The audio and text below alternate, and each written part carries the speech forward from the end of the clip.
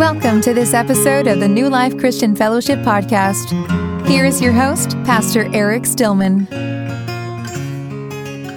So this morning, I am finishing up the sermon series I was doing this summer entitled Meeting Jesus, looking at various interactions that people had with Jesus in the Gospel of John, so we can hopefully understand better what it means to know and follow Jesus. And last week we were in John 21 looking at Jesus' interaction with Peter after the resurrection. We're also going to be looking this morning at another interaction that the resurrected Jesus had, this time with Thomas, commonly known as Doubting Thomas. Unfair name for him, but let's read John 20, verses 24 to 31. I'm going to read this for you. Now, Thomas, called Didymus, one of the 12, was not with the disciples when Jesus came. So the other disciples told him, "We have seen the Lord." But he said to them, "Unless I see the nail marks in his hands and put my finger where the nails were and put my hand into his side, I will not believe it." A week later, his disciples were in the house again, and Thomas was with them. Though the doors were locked, Jesus came and stood among them and said, "Peace be with you." And then he said to Thomas, "Put your finger here, see my hands. Reach out your hand and put it into my side. Stop doubting and believe." Thomas said to him, "My Lord and my God." Then Jesus told him, "Because you have seen me, you have believed. Blessed are those who have not seen and yet have believed." Jesus did many other miraculous signs in the presence of his disciples, which are not recorded in this book. But these are written that you may believe that Jesus is the Christ, the Son of God, and that by believing you may have life in his name. This is God's word. So Jesus has come, he's lived the perfect life, he's died a sacrificial death on the cross in our place, he's crucified, everyone thinks it's over, and then 3 days later he rises from the dead as he had prophesied, as he had predicted. He rises from the dead. First to witness him are some of the women at the tomb, including Mary Magdalene. They run, they tell the disciples, and then Jesus goes and appears to the disciples, but it says here that Thomas, one of the disciples, was not there. And so he says, "Unless I see the nail marks in his hands and put my finger where the nails were and put my hand into his side, I will not believe it." In other words, unless I experience Jesus for myself, I don't believe that he actually rose from the dead. And even though he's called Doubting Thomas, it's kind of a bad rap, right? Because all he's basically saying is, I'm not going to live on secondhand faith. I'm not going to live on the testimony of someone else. I want to experience Jesus myself. I'm not just going to go based on what other people have said. Jesus graciously comes to him and he says, "Put your finger here. See my hands. Reach out your hand and put it into my side. Stop doubting and believe." Basically this morning, I just want to use this interaction, this brief interaction, to talk about doubt and faith and share three things from this passage that I think are important about doubt. The first is this: bring your doubts and questions to God. You know, you might think about doubt as being on a continuum with two extremes. On one end, doubt is not allowed. Questions are not welcome. That's one extreme. Some of you maybe grew up in a church like that or grew up in a family like that where you had doubts, you had questions, but you got the strong sense that you were not allowed to voice them. Or maybe you have this opinion of God and view of God where, you know what, I'm just supposed to believe blindly, and if I have questions or doubts, I just need to shove them down because it'll be offensive to God if I were to voice my doubts and voice my questions.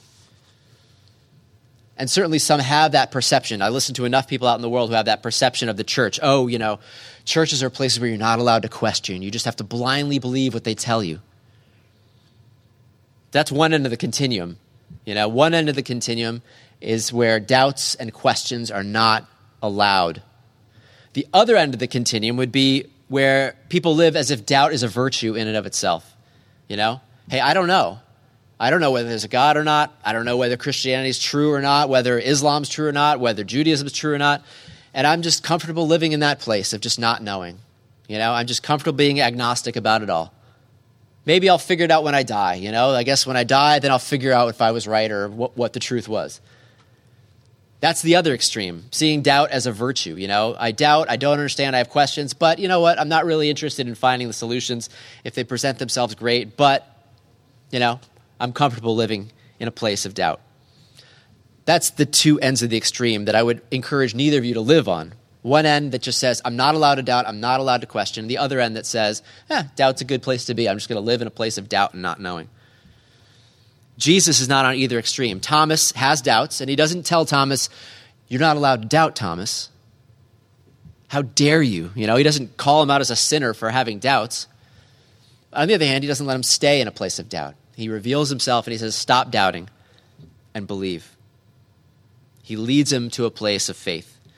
So I want to encourage you this morning to please, first and foremost, be honest about your doubts and your questions. I hope you know, especially those of you maybe who are younger, that you are welcome to ask any doubts, to voice any doubts, or to ask any questions. Some of them might be intellectual questions. Maybe like, why does God let people suffer? Or you read the Bible and you're like, am I really supposed to believe that there was such a thing as Noah and the ark, or a talking snake? Some questions might be theological questions, like I don't understand how God can allow there to be a hell that people go to. Or how can God be in control but also give us free will? There's some theological questions people might have. Or it just might be experiential questions. Why did God let my loved one die? How can he let these hurricanes happen? Some questions, some doubts are experiential. They just come out of your life. You don't understand what God is up to, why he allows things to happen. And some of you might feel like because you're on this end of the extreme or that's how you were raised, I can't raise them, I can't voice them, God will be offended, I just need to stuff them down. But I want to encourage you to raise your doubts, to ask your questions. First and foremost, bring them to God. And secondly, bring them to someone you trust, someone who knows God. Bring them to a parent or to a pastor. There are some resources online. You can ask if you want to know what those are. One, for example, apologetics315.com is a great kind of compilation of all kinds of apologetics things on every single question you might have. Apologetics315.com. I encourage you, again, do not stuff down doubts and questions, but ask them, raise them, and do not stay in a place of doubt. Do not stay in a place of, I just don't know, but seek God. Seek out the answers. Remember what Jesus said, ask and it will be given to you. Seek and you will find. Knock and the door will be opened to you. For everyone who asks receives. He who seeks finds, and to him who knocks the door will be opened. Take that to heart. That Jesus says, come, ask, seek, knock with your questions. If you want to know me, come and you will find. So that's the first thing I want to encourage you with. Bring your doubts and questions to God. Just like Thomas was not just, I guess I better believe because everyone else believes. No, I don't believe because I haven't seen Jesus for myself. Bring your doubts and questions to God. Secondly, don't be afraid to wrestle with God. Don't be afraid to wrestle, to struggle, to argue, to try to figure it out, contend with God. This goes back to the Old Testament. There was a story about a man named Jacob. Some of you may have heard of him. Abraham had a son Isaac and Rebekah, and they had a son Jacob and another son Esau. And Jacob, the grandson of Abraham, was, even though there was a prophecy over him in the womb saying that he was going to be the child of promise, the one through whom the Messiah would come, he had a hard time believing that, and his mother and father, they had a hard time believing it as well.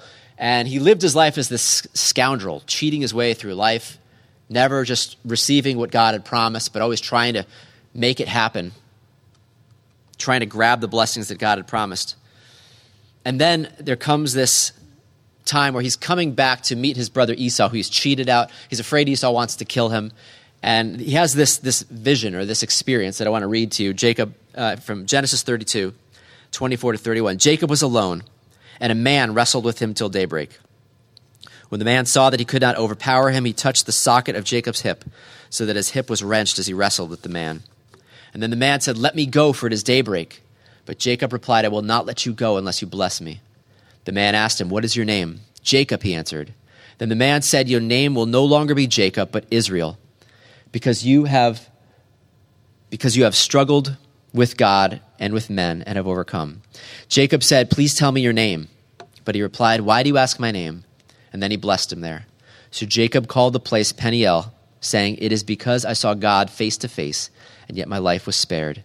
The sun rose above him as he passed Peniel, and he was limping because of his hip. So this man, Jacob, God changes his name to Israel. And you know what Israel means? Israel means one who struggles or wrestles with God. Isn't that an incredible definition for Israel, the people of God, the chosen people of God? What does it mean, Israel? It means those who struggle and wrestle with God. He said to Jacob, your name will be Israel because you have struggled with God and with men and have overcome. If that's what God defines the people of God as, as those who struggle with God, how much more so should that be true of us? That it's okay to struggle, to wrestle, to doubt. This is not smooth sailing, is it? Has anyone had a smooth sailing life as a follower of Jesus? Anyone? No. I know there's all kinds of people out there who try to teach that. Songs out there you sing, and you sing these songs, you think it should just be like peace, love, and joy from the day I accept Christ to the day I die. But this is more true to the case. This is what it means to follow Jesus, is to be someone who struggles, who wrestles with God. Not understanding what he's up to, why he allows things to happen, what his plan, what his vision is. That's who we are. You read the Bible honestly, and you see how full of doubt and questions it is. Have you ever really read the Psalms and looked at them? I'll just put one as an example, the opening of Psalm 13. How long, O Lord, will you forget me forever? How long will you hide your face from me? How long must I wrestle with my thoughts and every day have sorrow in my heart? That's not someone who's just blindly accepting and walking, you know what, God, you must have a plan. This is someone who begins by pouring out his heart. I don't get it, God. What are you up to? Why does it seem like you've left me and abandoned me? Why am I so sad? Why won't you lift me out of this depression and this despair? Psalm after psalm begins in a place like this of just not understanding what God is up to. This is what it means to be a follower of Jesus. It's someone who struggles and wrestles with God, not understanding why he allows things, not understanding what he's up to, but hanging on to him, just like Jacob hung on to that man and said he wrestled with him till daybreak, and I will not let you go until you bless me. Sometimes that is what the life of faith is. It is just hanging on to God for blessing. Even when he hits our hip and knocks us out, and we walk with a limp the rest of our life. Again, I encourage you, please, be honest with your doubts. Be honest with your questions. This is a church where you are welcome to ask anything, to bring up any doubts, any questions. Because what it means to be a follower of Jesus is to be someone who wrestles with God, struggles, contends, trying to understand what does it mean to know you, to follow you, just hanging on to him. But I encourage you not to stay there, but the third thing I encourage you is this: put your faith in the crucified and risen Christ. Not just in God, but the crucified and risen Christ. Go back again to verse 27. Jesus said to Thomas, "Put your finger here, see my hands. Reach out your hand and put it into my side. Stop doubting and believe." Thomas doubts that Jesus has risen, and Jesus in return shows him his scars. This is the scars where the nails went through. Reach out and touch them. My side, where the spear was thrust when I was on that cross. Put your hand there. Stop doubting and believe. One of the challenges with doubt is that unless Jesus reveals himself to us, unless God reveals himself to us, we're going to stay in a place of doubt, of not knowing. But I encourage you this morning, not just to go to God as some, generic God, but to come to the crucified and risen Christ, the one whose nails had nail prints in his hands, the spear in his side, the one who died for your sins. Because so often doubts and questions come because we just don't understand where God is, what he is up to. But the cross shows us where God is, right? The cross shows us what Jesus was up to. I often say that God never seemed more absent and more unloving than he did on that day when the innocent Son of God was hanging on that cross. Can you imagine being the disciples, looking up and saying, "Where is God? How could any loving father allow his innocent son to die on the cross like this, an unjust death?" God never seemed more absent or more unloving than he did on that day. And now we look back and what do we see? That God was never more present or loving than he was on that day, right? From our earthly eyes, he appeared absent and unloving, but he was never more present and loving than he was, because that was the eternal Son of God dying on the cross for our sins to pay the penalty that we deserved, to bring us back to relationship with him.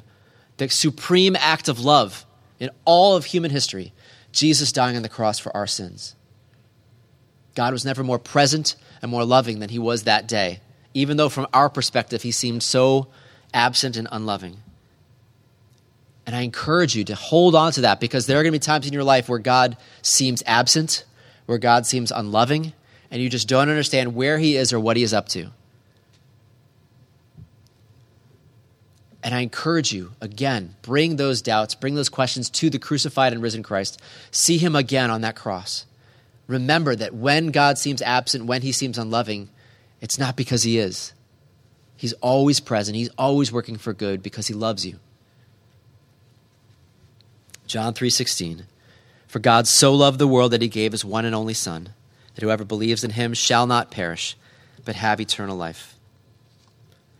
Again, doubting Thomas as he's come to be known, it's kind of a tough name to have, because all he was doing was not living on the secondhand faith of the other disciples. He wanted to know God for himself. He wanted to know that Jesus had risen from the dead with his own eyes.